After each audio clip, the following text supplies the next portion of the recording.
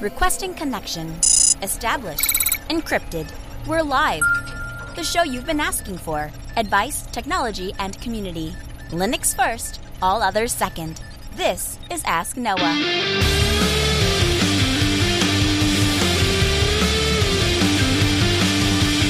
Live from Multispeed Technologies, the Ask Noah show starts right now. This is the show where we came to do all the things on Linux they said couldn't be done and take your questions on how to do the same. The phone lines are open this hour. To be a part of the program, it is a free call, 1-855-450-NOAH. That's 1-855-450-6624, or send an email to live@asknoahshow.com.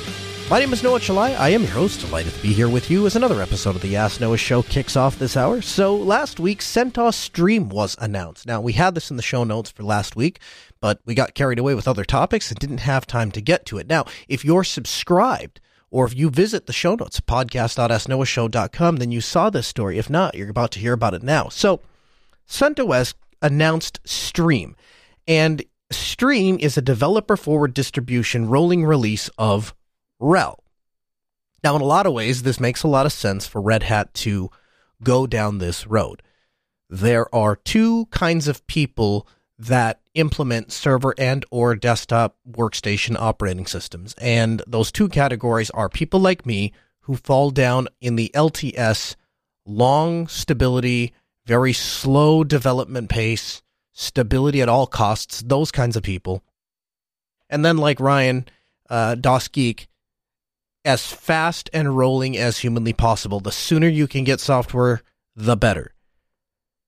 CentOS Stream is a distribution that is designed to help community members and Red Hat partners and others take advantage of the innovation that occurs in open source through rolling release. Now, the problem that I see right off the edge is I question how this fits into the Red Hat brand. I'd be the first person to defend Red Hat in just about any decision they make, but I question if this is not too much diversification. And we see that from time to time, and we see the negative consequences that come with too much diversification. Anytime you have a project that tries to stretch itself too thin or tries to exist in too many facets, they topple over. And this seems so far away from Red Hat's bread and butter. I can install it and I know it's going to work. It may not be up to date. It may not be compatible with the latest things, but I know the things that are there are going to work well. That's kind of been the belief of Red Hat, has it not? In a lot of places that use RHEL, I have had in-depth conversations with people. I've had in-depth conversations with administrators of universities. I've had in-depth conversations with people in large organizations. I've had in-depth conversations with people in small organizations. All of them choose RHEL for the exact same reason. Because they trust the brand, they trust the reputation, and they trust that they're not going to have any problems. New software, shiny things, gets us excited. Any technology enthusiast that suffers from lags, gets latest and greatest syndrome, gets excited with rolling releases because we want to play with the new software. And the new version of GIMP is out. We want to install it. We want to see what new buttons there are. When the new version of Mumble comes out and they get rid of the ugly lips, we want to be able to take advantage of that. We want to be able to customize the color scheme. We want to enable the dark mode. And I've been there. I've done it. But what you have to understand is the people that are oftentimes writing the checks and writing the checks to companies like Red Hat, those are the kind of people that don't care how new and shiny the software is. They just want the thing to work. And it concerns me that even Canonical, with Ubuntu, and they have a very interesting model in that they have the LTS, they have the rock-solid reliability if you want to only upgrade every 5 years. In addition to that, though, they also provide the in-between releases. And so it's not rolling per se, but it certainly is much faster paced than the LTS. And notice that they don't even have a true rolling distribution. So it sounds a lot to me like there are people out there who want to run Arch in production, but they don't want to run Arch in production. And so this is like a middle ground approach in which CentOS is going to be used. It's not RHEL proper, and so they don't have to worry about that brand thing. And they're not even changing CentOS itself. They're adding in addition to. They're adding a choice. And they are trying to give developers what they're asking for.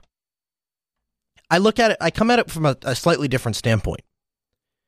One of the things that I think is really great about the LTS, that's really great about products like RHEL that are stable and predictable, is they give developers a set goalpost to aim for. And I think this is part of the discussion that is often left out, right?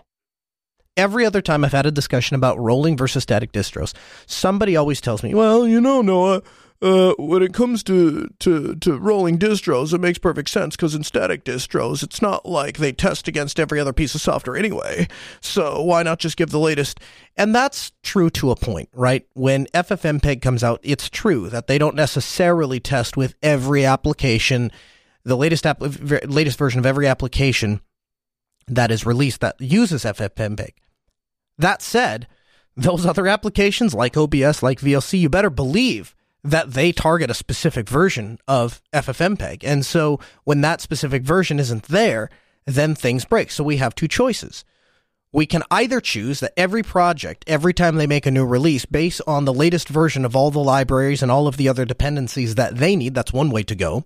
And that model would work great if the only thing we were talking about is open source. If the only projects that are relying on these other projects are open source and have an active community and have people that are paying attention to what's happening in all of these other projects, that model makes perfect sense.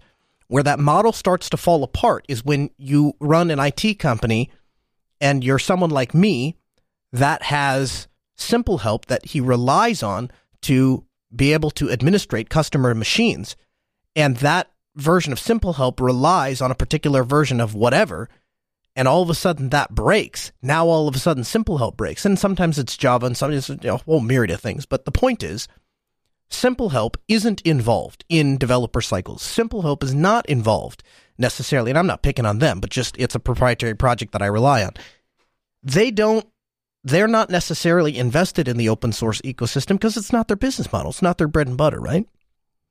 But you better believe that they do target a specific version of Ubuntu. Lightworks, same story, right? I have run into more problems trying to run Lightworks on Arch or on Fedora or even on Red Hat than I have on Ubuntu LTS. Why? Because the people at EditShare designed Lightworks specifically to run on the LTS. And so when you stray from that, you run into problems. And it's not their fault. They're just not going to augment their development cycle to accommodate a moving goalposts. And don't kid yourself, if you're moving to a rolling release, that is exactly what you're doing. You're moving the goalposts. And so, I'm glad that Red Hat is making steps to try to appeal to a bigger audience. I hope this gives them some forward momentum in the cloud, in the hybrid ecosystem, which they're very interested in. But I would really, really, really, really like to see Red Hat work on a desktop-focused long-term support distro. I would really like to see RHEL LTS designed for desktop, that I can purchase a subscription and I can contact Red Hat and say, hey, I can't rip my Blu-rays with Make MKV. And for them to say, oh, well, that's because you need this particular version or we have to do this particular thing, right? Right now, the subscription service or the support contract is really not designed for desktop use. It's really primarily designed for server use, and they kind of extend that, they do extend that to include workstation use. But when you start doing daily tasks, if I wanted to get Gourmet Recipe Manager running on top of RHEL, and now it just works, but if it didn't, that's not going to be something that, Red Hat is necessarily trained in supporting because that's not their core business model. That to me seems like a far more, I guess I'd go ahead and say useful thing to concentrate on. But be that as it may, it's a cool thing. I'm excited to watch what Red Hat does with this. I'm excited for it to make some progress. And we just lost all of our calls. That's interesting. We had like 9 calls in the queue, and our phone system just died, and we lost them all. So I apologize to anybody that was waiting on hold. I don't know if Sarah, if you can hear me, if you can start calling some of those people back, maybe? That's super frustrating. We're about to get to calls. Okay, well, this is live radio. So, Stallman last week, another story that we ended up not having time to cover, visited Microsoft. And look, here's the thing. There is all sorts of conspiracy theories and all sorts of thoughts and ideas floating around the internet as to why Richard Stallman would visit Microsoft. And I don't buy into any of it, to be honest with you, because it's one of those things where if you have prominence and you have the ability to get an audience with a company that you think can make a difference, that's something that you absolutely should do. It's why I invite clients out to dinner and lunch. Anytime we are going to have a discussion about a project that they want to do or something that they want to participate in or something they might like to hire us for, I always invite them out to dinner and lunch. Why? Because it's a disarming thing, right? It's much easier to sit down and chat over dinner than it is to exchange emails back and forth. So getting in there and getting FaceTime and putting a human face and a human personality to a name has value. And that's what Richard Stallman was doing. So he visited Microsoft and he gave them some advice. Now, as to why Microsoft invited him, I have no idea. I would guess it's primarily to hear them out. I highly doubt that Microsoft has any vested interest in, ditching 30-some years of proprietary work in favor of the extreme open source FOSS philosophy, right? I'm not seeing that happen. But that said, I think it was very interesting that Microsoft is interested in hearing the view from the far extreme, really the far opposite extreme from where they are. And I thought that Richard Stallman did a very good job at giving some practical, realistic suggestions to Microsoft that they would do well to heed. Because it's nothing that will affect their bottom line, which is what they should be caring about. It's something that will instill trust from the community who wants to use Microsoft products, which would benefit their company greatly. And it's just they're just all around good ideas. It's all around going to improve efficiency and usability of Microsoft Windows on various products. So some of the suggestions that he made: help keep computers unlocked. No secure boot.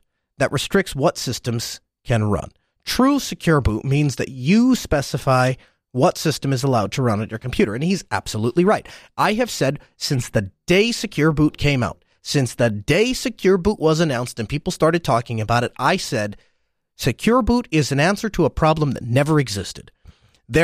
I've been working in IT for 20 years.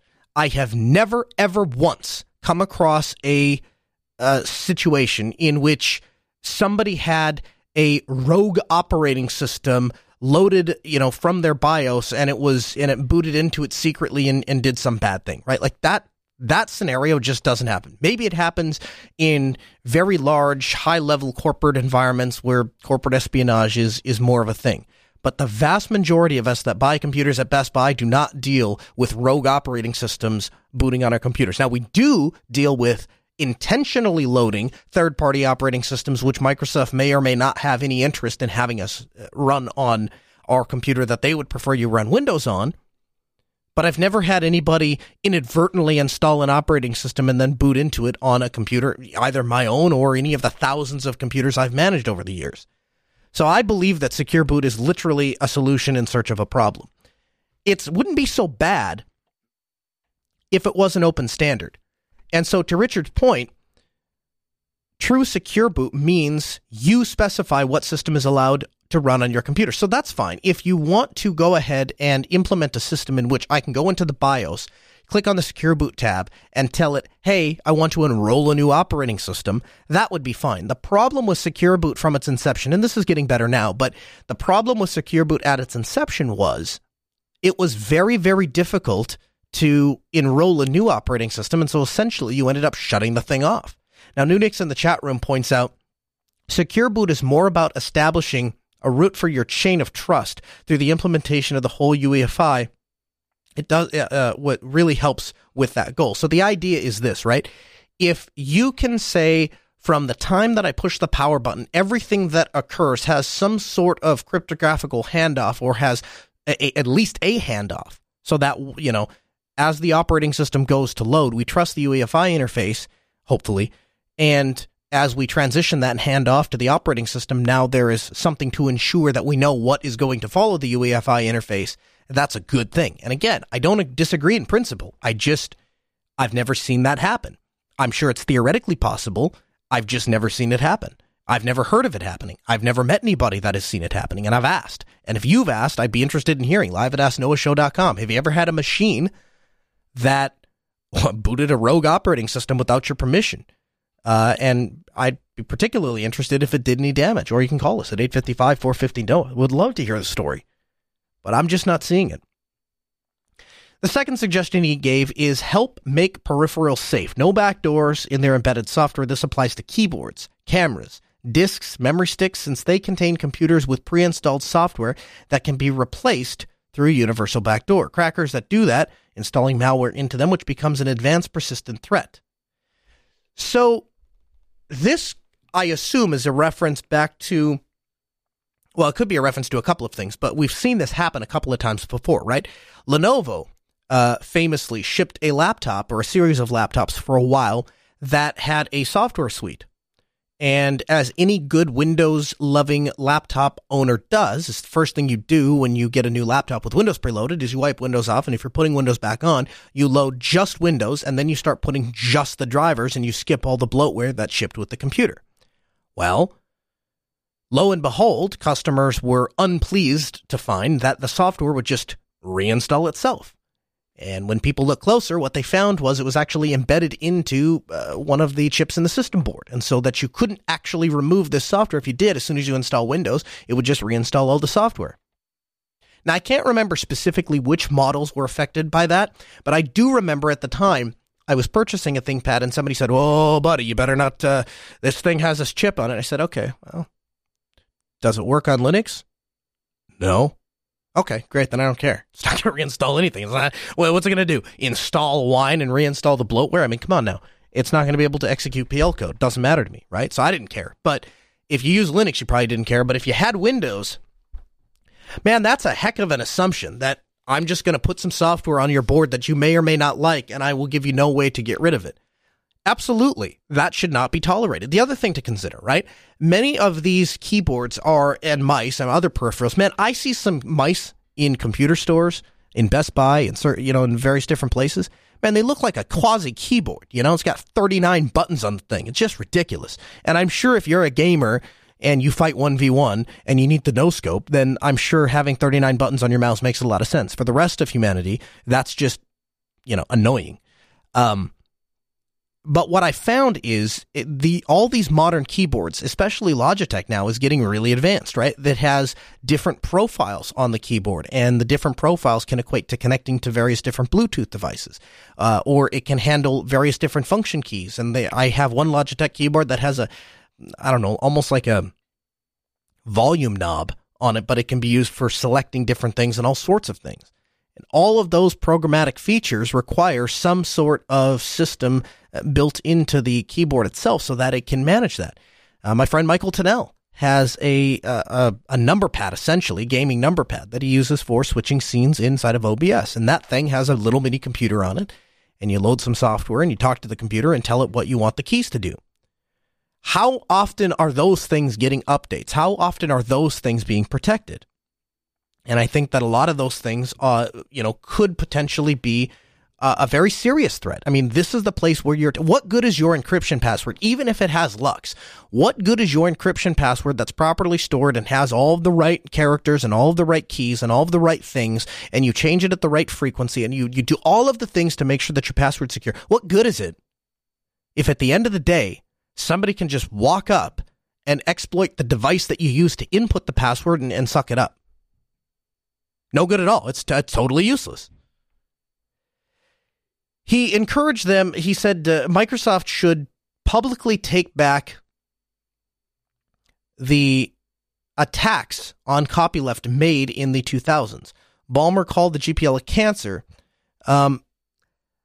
This is one of those things that I don't know, I think is that big of a deal. I mean, yes, Microsoft probably said some things that weren't very nice. I'm sure we in the Linux community said some more things that weren't very nice. Is it really necessary to go back and publicly apologize for something you said in the 2000s? No. Does it change anything? No. Is it going to inspire any trust between open source enthusiasts that they came out and apologized? No. Is it a waste of time and just really lip service? Yes. So I don't get bent out of shape by that one. Encourage copyleft of application and library code, maybe even system and tool code. So the idea being, hey, could you open this stuff up? Could you try and get this stuff, the going the other direction? And so there is collaboration, and there is some security audits going on, and there are some people looking at this code. He actually goes further to say, direct GitHub to promote correct and clear use of license and the best use of copyleft GPL version 3. In other words, hey, you should use GPL version 3. You should go ahead and license some of your software this way. I think that would be really helpful. Help fight against copyright on interfaces. One of my biggest pet peeves, right? I don't care how universal your application is. I don't care how much it's used. I don't care how many people like it. The fact that a lot of these, either APIs or the things that you have to talk to, are oftentimes under the control of the parent company, and that becomes hugely problematic.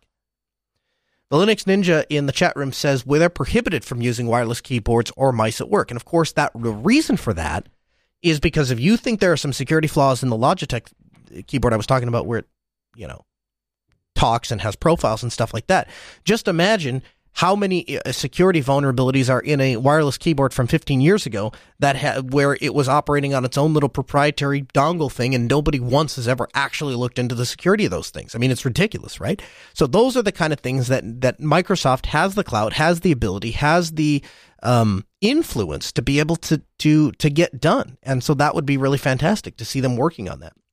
Stallman suggested that they help the web be usable with JavaScript deactivated. Again, the day cannot come fast enough where we get rid of JavaScript and we get rid of Flash. I still come across websites that require Flash, despite the fact that it is a deprecated product and has been a deprecated product for a long, long time. Again, Microsoft has the ability to go against the Googles of the world, to go against whatever the next organization that wants to dominate the web, and provide some pushback. And even if we don't agree with Microsoft, if we can get some competition rolling, we have a better chance of getting a better end solution, at the end of all this. Publish the hardware interface of products such as Holions so we can run them without any non-free software. Even if our software is years behind, that will be better than not being able to use those devices at all. And again, I'm not entirely sure that I agree with that sentiment, right? Like, there are some very important things to be done in the technology space, even more things to be done in the software space. A lot of things Microsoft can help with. Is this one of them? I don't know. I think that there are a lot bigger problems facing people who want to get away from proprietary software than the use of physical device. I'm just not seeing it, but it's not a bad idea. And I thought this was really interesting and good on him for including it. He said, I know that this is a stretch, but release the source code of Windows. Release the source code of Windows under the GPL. Now, at first you hear that and you're like, yeah, fat chance, right? However, consider this for a moment. Windows continues to be a dying product, right? XP is deader than a doorknob, and I still run into XP machines. Heck, we just put an ATM in a couple of weeks ago, and it had XP embedded in it, right? God only knows how much the bank paid Microsoft to flesh that thing out with the proper security update so they could actually use it. But at the end of the day, there are still out there people that are beating that drum, the XP drum. We are getting to the end of this year. Windows 7 is going to become EOL. And so anybody that is on 7 is going to have to transition to 10. 10, by the way, is a mess. The update situation still is not fixed, and so there are still people that have to use it for critical infrastructure that refuse to use Windows 10 because of the update situation. I can't even drag an icon from the start menu onto the desktop, right? If you use the search function like every other operating system has to locate an application and you want to drag that shortcut onto the desktop, it just doesn't work.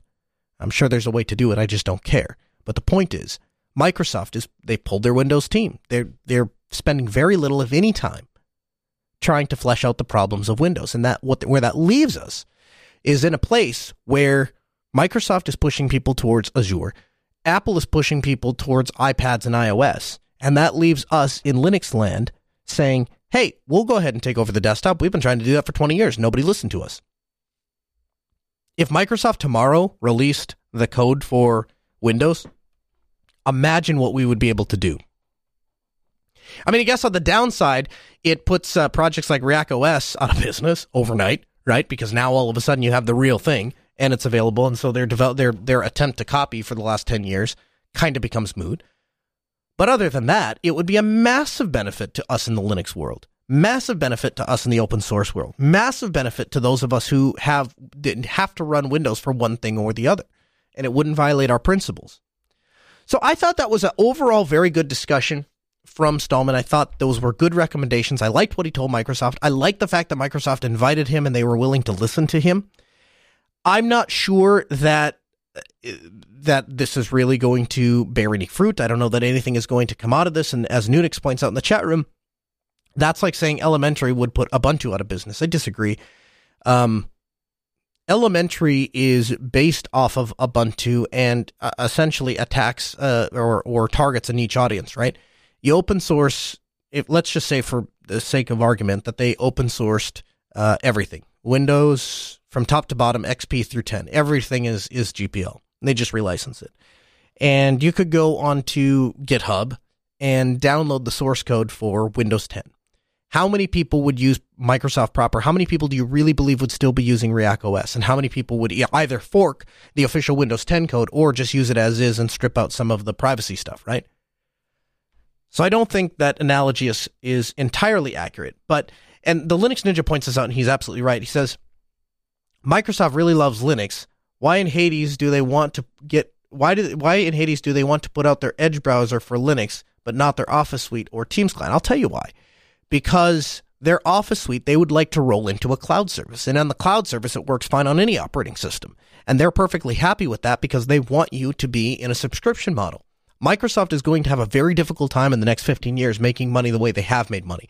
Nobody, and I mean nobody, is buying licenses at $200 a pop anymore, right? First of all, by the time you get to the point where you want to upgrade a Windows 7 machine to Windows 10, chances are that machine is old enough that it probably makes some sense just to buy a new machine. At least that's what we're seeing in the field. People are not willing to invest money in upgrading their operating system. Now, 20 years ago, 25 years ago, 30 years ago, yes, that was a thing. You absolutely purchased a computer with Windows 3. Well, you purchased it with nothing. You put Windows 3.1 on it, and then 95 came out and you upgraded. Then 98 came and you upgraded, right? These days, by the time the new version of Windows comes out, you're probably just upgrading that machine. And if you upgrade the machine, you're getting a Windows 10 license with it anyway, unless you're building your own. So the days of walking into the Office Depot or Office Max and spending $200 for the version of Windows and $300 for the professional version or $500 for the enterprise version or whatever it was, those days are long gone. Nobody's doing that anymore. They're just not. And Microsoft has to find a way to survive. And so what they're doing is they're transitioning to a licensing system, and they're going to run things cloud-based. So it's unlikely that they're ever going to support native Office, because I don't know that they necessarily want to support native Office long-term. I think what they really want to do is move everybody into the cloud and into Azure and then charge people a subscription. And to that end, I think they're going to make a lot of money. Now, the thing with Stallman is, and there was some other stuff that occurred last week. It's a family-friendly show. I'm not going to get into it. There is links in the show notes if you want to read what the discussion was about. Suffice to say, I don't agree with most of his socio-political beliefs. That should not be a shocker to anybody that's listened to the show for any length of time. I continue to be very grateful to Richard Stallman for all of the hard work he has put in, because let's face it, the guy he takes some hard shots on the nose often, and he's very good about responding to them, and he's very good about addressing them, and he's very good about coming on shows and going out and doing public speaking. Now, is he the nicest, most cordial person on the face of the planet? Probably not. I think we'd all agree he's got some room to grow there. But his ideology is willing to defend it. Nobody sits down with Richard Stallman and tries to convince him of something else. You go to Richard Stallman because you want to learn what his view is. And if your goal is to have a productive conversation in which you have an exchange of ideas and you both walk out with something, you're probably dreaming. And I think anybody that has followed Richard Stallman for any length of time knows that.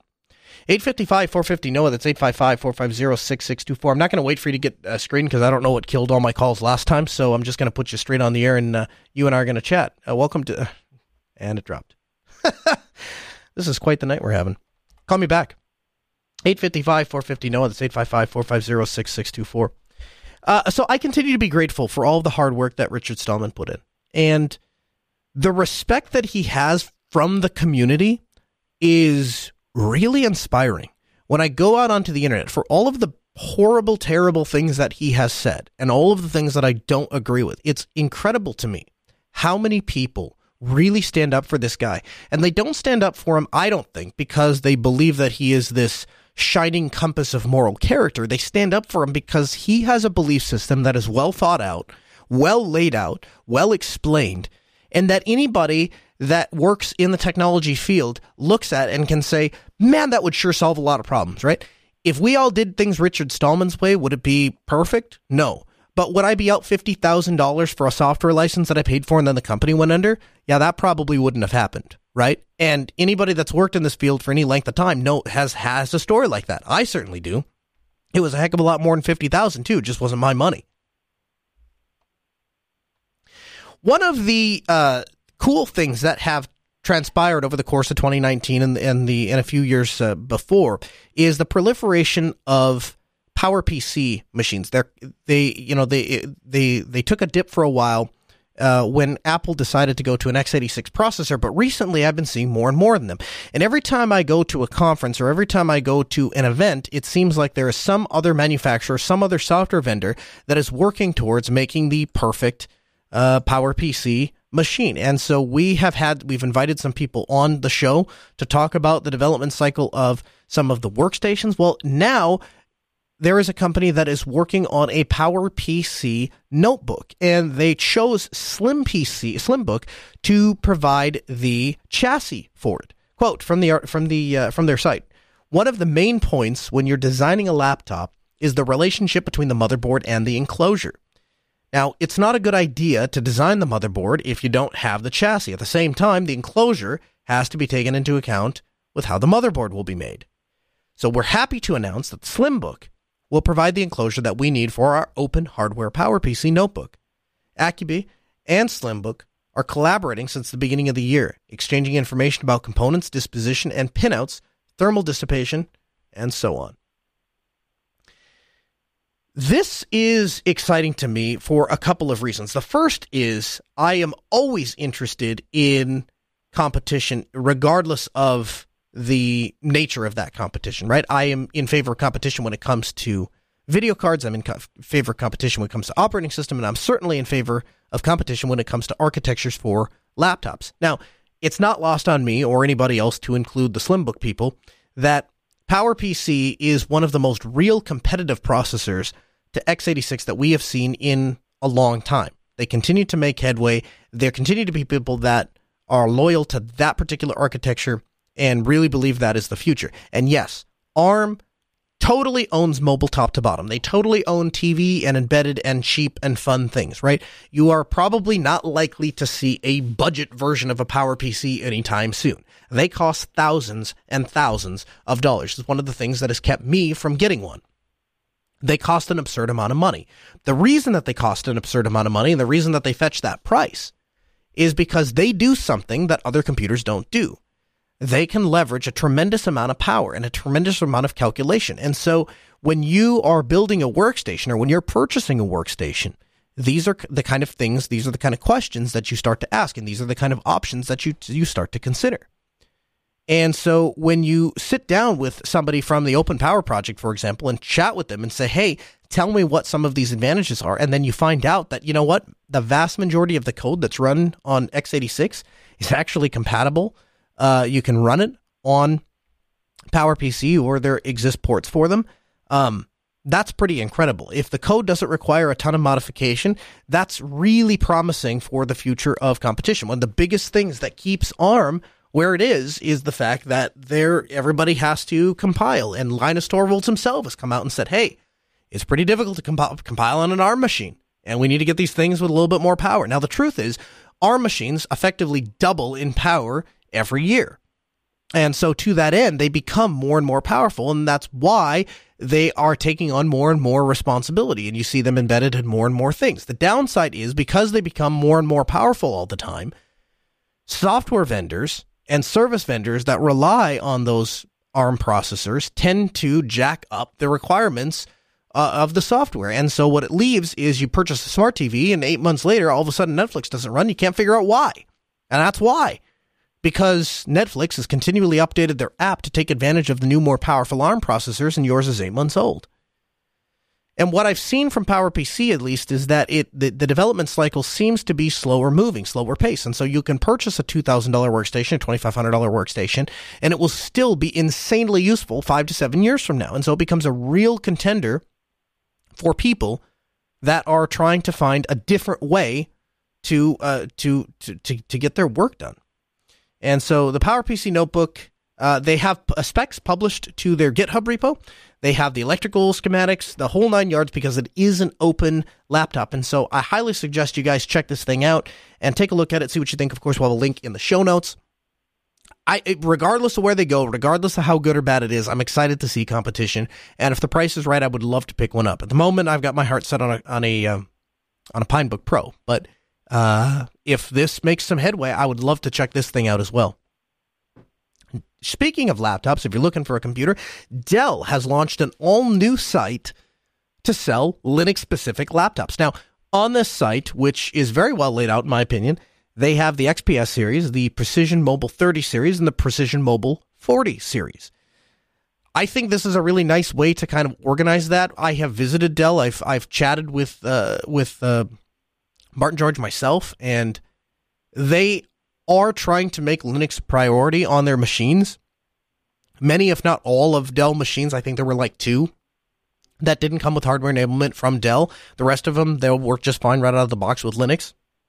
I've also had an opportunity to chat with some of the people that work at Dell and have worked on and work in a primarily Windows environment and still are able to load Linux. I think that is a real option.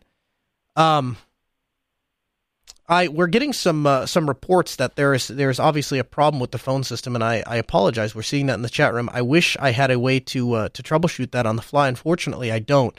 The only thing I can suggest is just try and give us a call back, and I'll try and pick up your call as soon as humanly possible. But yeah, Dell has launched a site now in typical Dell fashion, and this is one of the things that frustrates me so much. And yes, as JJ4884 in the chat room points out, our interactive Mumble Room is open, and so you're welcome to join us there in the on-air channel. I'd be happy to put you on that way. One of the things that has frustrated me for a long time about Dell is Linux always seems to be an afterthought to them, right? So they start out by saying, hey, we really want to do Linux. Hey, we're going to publish this thing, and they make this big thing out of it. We have this new site dedicated to Linux developer laptops, so anybody can buy them, right? And then you click into one of the machines and you try to customize the machine. What you find out is the customization page takes you back to the Windows version. And so it's kind of like this one-off, let's kind of try it, tip our toes in the water and kind of see how it works out. Now, does that mean I'm not grateful or not appreciative of what Dell is doing? No, not that at all.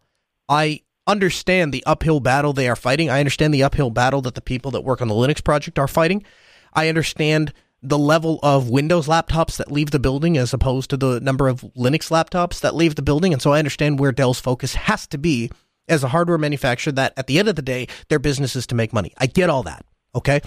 But at the same time, I do believe that you have a market of developers that are willing to fight through, for lack of a better term, a crappy website for a time being to try to purchase the laptop they want. I did. My dad did when he bought his XPS.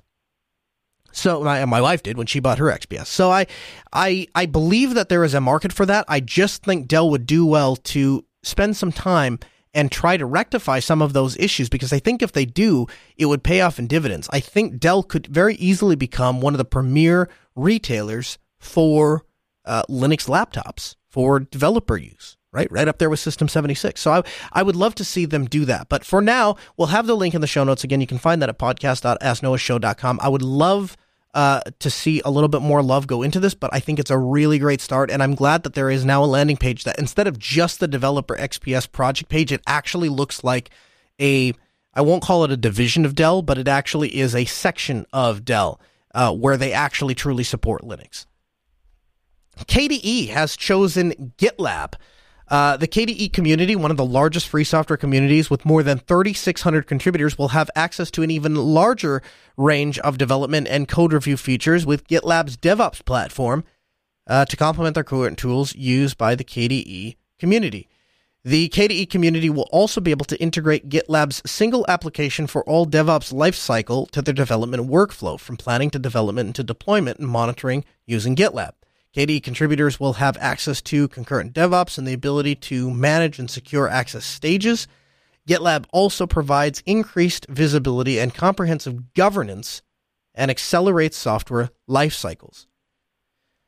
When I first saw this, the first thing I thought was, well, that's smart, because that's what we did at Altispeed. We moved all of our stuff over to GitLab, and every time I turn around, it seems like there's another project that is rebasing their code base on GitLab. And I think that's encouraging because it really speaks to the level of quality of work that GitLab is doing. The other thing it tells me is that people in the free and open source world are very, very skeptical of Microsoft and their ability to handle GitHub, right? Overnight, GitHub has, just started to tank after they got purchased by Microsoft, after they got bought out. And Microsoft hadn't even done anything yet. And at least from all appearances thus far, it doesn't look like Microsoft plans to do anything with it. And yet people are still leaving. And I think that says a lot about how fast GitLab is growing. I think it says a lot about how great their platform is. And I think it says a lot about how little people trust Microsoft and what can they do to change that. And, I think this is an excellent choice for the KDE team. I really do. And I'm glad to see that. I didn't know that there were that many people that contributed to the KDE desktop. And so to everyone, to the 2,600 of you, I have to say thank you. The Linux Ninja points out in the chat room that GitLab has a lot more to offer and they listen to their community. And boy, if that isn't the truth. I have seen Eric Hendricks basically, if there is a Linux community, that guy is there, and he's reporting back to GitLab and saying, hey, this is what the people want. And my friend Jason, same story, right? He is an engineer for GitLab, same thing, right? He spends an enormous amount of time talking with the community, talking with people, and trying to ascertain what it is the community expects from a project like GitLab and what they want from that platform and what GitLab can do to provide it. When we switched all of our stuff over to GitLab, one of the first things that we noticed right off the bat was the fact that GitLab supported our YubiKeys. And so we were able to roll that right into our authentication, and we were able to use the two-factor authentication with YubiKeys. And there's a lot of things that we've been discovering where GitLab has just really gotten it right. And so I'm glad to see that KDE has chosen GitLab. I think they're going to be very happy there, and I think it's going to be good for both GitLab and KDE. Matthew, the project lead for Matrix, did an AMA. Now, there's a lot of good info in this thread, which we'll have linked in the show notes, but a few things of note that stood out to me that I wanted to point out. First of all, I never really thought about it a lot, but the truth is Matrix sets itself apart because of its decentralized nature, right? A lot of times we talk about Signal, we talk about Telegram, and I trust the encryption algorithms for Signal to no end. I mean, it's an absolutely great messaging system and an even better encryption system, and it's why the encryption system is so good. It's why Facebook implemented the Signal protocol for their secret chats, whatever they're calling it, and as did WhatsApp and a couple of other companies. And WhatsApp, of course, they can't just say we implemented it, so we have a similar algorithm, but basically they implemented the Signal protocol. The problem with Signal, the problem with Telegram, the problem with basically every other competing messenger, privacy-focused or not, is that they all rely on a central server. It all relies on a central service. And the problem with that is it becomes very difficult to establish autonomy. And if anything ever happens to that company, all of a sudden, you're going to run into a world of problems. Now, chat room points out, Signal is an example of a company that loves Linux, and that is absolutely true. However, it's still a company that has even if it's open source end to end, it's still a company that relies primarily on operating a service model. And the nice thing about Matrix is it's specifically designed to be decentralized, and so you can host it yourself, and anybody can participate. And it kind of goes back almost sort of to the reasons that people are so in love with XMMP. It's just a really great general protocol for things. Now, does it have some work? Do they have some work to do? Yeah, I would really like to see an official client. I would like to see an official client that supported end-to-end encryption, particularly with video calls, so I could do an encrypted video call end-to-end. I would actually like to really see Matrix do something similar or implement straight up the Signal protocol since it's open source. I think all of that would make for a really exciting project. And so we'll see where the development goes. But if you have a chance, go check out that AMA, because I think it'll give you some real insight into what the folks at Matrix are doing. And again, is yet another example of how people in the open source world continue to focus on open source. So this week, it was my son's 9th birthday. And at our house, in the past, our kids have always opened their presents at their party in front of all their friends and in front of all of our family. And I'll stop right here and just say that at this point in the show, like, we've gotten through all of the news stuff, we've gotten our call system isn't working. So at this point, I got to share this story because it's pretty cool. And it does involve Linux, and it involves a really happy kid at the end. If that's interesting to you, great. If not, we'll see you next week. So his actual birthday present was wrapped up and in our Suburban, and we were going to take it over to his party later that day. Now, when I was a kid, my birthday presents were always sitting on our kitchen table. So I'd wake up on my birthday, I would come out to the kitchen table, and there, sitting in my place, would be this, giant birthday present. And it was kind of an exciting thing. There was something magical. It was almost like being high, where you were in this state where everyone was happy around you, and you're still waking up, and now you have this cool thing. And even if it wasn't wrapped up, you might not know what this thing was because you're so sleepy and you're groggy and you're trying to figure it out, but it's still really exciting. And it was just a cool experience. And so the night before my son's birthday, I am getting ready for bed, and it's about 3 a.m. I'm tired. I basically exist in a constant state of sleep deprivation. And I look over to my desk in my bedroom, where sitting on the corner is perched my X270 ThinkPad, which has been sitting in the corner since the day I got my X1. Then my eyes kind of dart over to my X1, which I actually lost last week for a day because I haven't really been using it since I got my Sailfish OS phone. But I look over at my X1, and I start to think to myself, what am I ever going to do with the X270? Because I'm now 2 devices removed from the device I actually use. I'm doing my show notes, and I'm doing my day-to-day stuff on my Sailfish OS phone, and I'm not really using the X1, much less using the X270. What am I going to do with it? Well, I got a few choices. I could sell it. It's probably worth a decent amount of money. I could turn it into a work computer. It is, after all, the last computer I bought that had a physical Ethernet jack, which is fantastic. I could turn it into a project computer so I could do reviews and stuff for Ask Noah. That would be cool. Or I could give it to my 9-year-old, who would lose his mind over a computer, especially one with Type-C charging. Despite his best efforts to take care of his X240, his sisters have done a pretty remarkable job of pulling off keys and knocking it down and damaging the power ports and all the things that you would expect to happen with 3 kids in charge of a laptop under the age of 10, right? I decide I'm going to go for it. I'm going to go for it. I'm going to give him this X270. There's one big problem, though. There's one main hurdle standing between me and the perfect birthday present, the perfect birthday surprise for my son's 9th birthday, and that is I'm absolutely under no circumstances giving my 9-year-old a machine with all of my data on it. My data has to get pulled off, and I don't have the time at 3 a.m. to back up and scrub the machine, right? It's not that I don't trust Lux. I would perfectly trust it, but there's still stuff on there I need to get off, and since I don't really believe in stuff being on the cloud, there's a lot of stuff that only exists on that computer. Well, here's problem number 2. That computer has an NVMe drive in it. Now, I own an IT company, so the thought dawns on me that we do tend to stock a lot of computer parts, but you know what the one thing we don't have?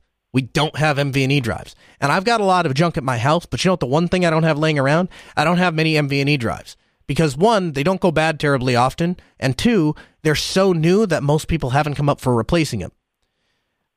I start digging around box after box to see what I can find, right? Because there was one time in my entire career that I can remember upgrading an NVMe drive. Now, I have no idea what happened to the original drive. I just know that it went somewhere. And so hopefully it's in a box of parts.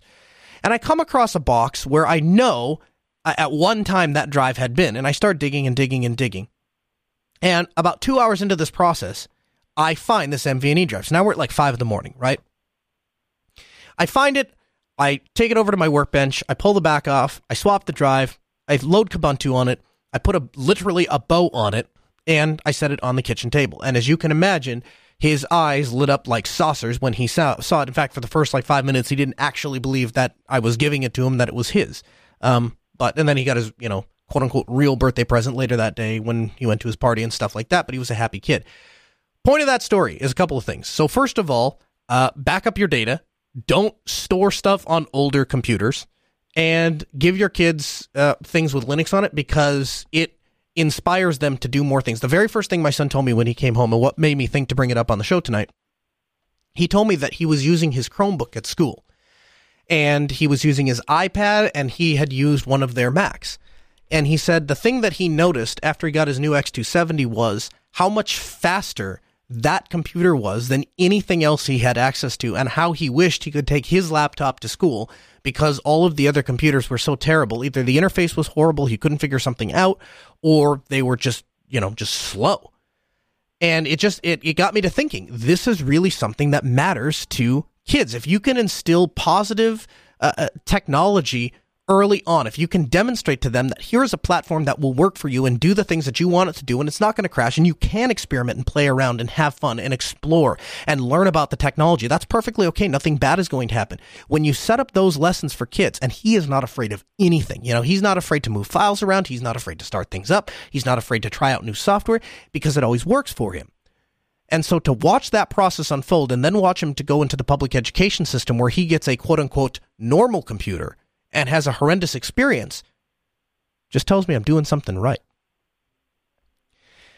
I am launching a new project this week that I'm excited to share with you. I was hired at Leighton Broadcasting to learn the art of storytelling and to become a better broadcaster. It's absolutely fantastic working at this place, because I walk out of my desk, and sitting less than 100 feet from me are people with over 20 years of broadcasting experience. And that has taught me so much. And I had a conversation with our operations manager, and he said, we'd really like to expand Leighton Broadcasting into the podcasting field, and that's something that I think you would be really well suited for. So could we pay you to launch a show that will captivate, inspire people through storytelling, and is that something we could pay you to do? And I said, yes.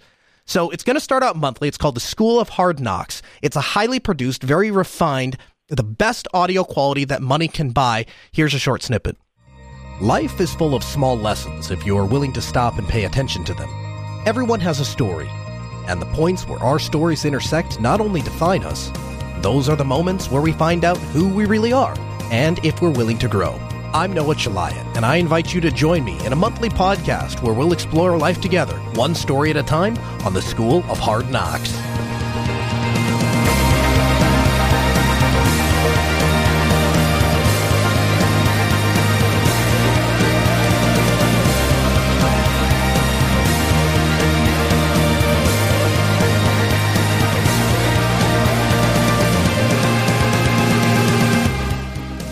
Get to my wife's 40th birthday party. We have a babysitter for Maggie, and we're going out. So we go out, and I literally, and I kid you not, get hammered in about 15 minutes. If I wasn't drinking beer, I would like to drink rum. Sometimes I would drink Bacardi. And so that particular night, I started by drinking a couple of big glasses of Bacardi. And I was drinking, and my wife, which was our kind of the way we did things, when she saw me do that, she would throttle down. She would stop drinking because she was the adult. She realized somebody had to drive. We had a child. We got bills. We got, got a life. So I did my thing. Got hammered. Finished the night by getting rushed. Stayed out till 2, 3, 4 in the morning. She maybe had one more beer the whole night. Now, remember, and I like to remember people often, that it was her birthday party. We got home. Went to bed. Uneventful. Not a big fight. Woke up the next day. Was a typical lethargic start to everything. I'm kind of getting my wits about me. She, of course, gets up before me, blah, blah, blah. I walk out to the kitchen, and she's sitting there. And I go ahead and make some very unhealthy type breakfast for myself because, that grease, Noah, you got to have yourself some grease. So I'm I'm going through that whole thing. I eat breakfast. Maggie had something to do, so somebody came to pick up Maggie, so it was just my wife and I. We're sitting there, and she looks at me, and she says, I love you more than anything. But she said, I will not go through that again. So she said, here's your choices. You can either take the steps to fix your addiction, or she said, I will be taking Maggie and I will be leaving. The choice is yours. With that, she handed me a book and said, I want you to read this. If you love me at all, you'll read it. And, let me know what your decision is. So that's my boss and operations manager, Derek Thomas. If you want to find out what the ending of that story is, download the first episode of the School of Hard Knocks. You can find it at theschoolofhardknocks.show. That's theschoolofhardknocks.show. Of course, I'll have a link in the show notes. Now, anyone that's listened to this show for any amount of time knows I don't do quote-unquote adult content. So that's not what this is going to be. For the most part, it's family-friendly. That said, this is a show primarily designed for adults, so there's nothing in it for kids specifically. And the topics from time to time are going to dip into somewhat of a mature subject matter. The overall message is always going to be positive and inspirational, but I just want to give that disclaimer. So I invite you all to check it out. First episode launching tomorrow. We'll have it ready for you before your drive to work. We're covering alcohol and addiction. It's the School of Hard Knocks at schoolofhardknocks.show. Check it out.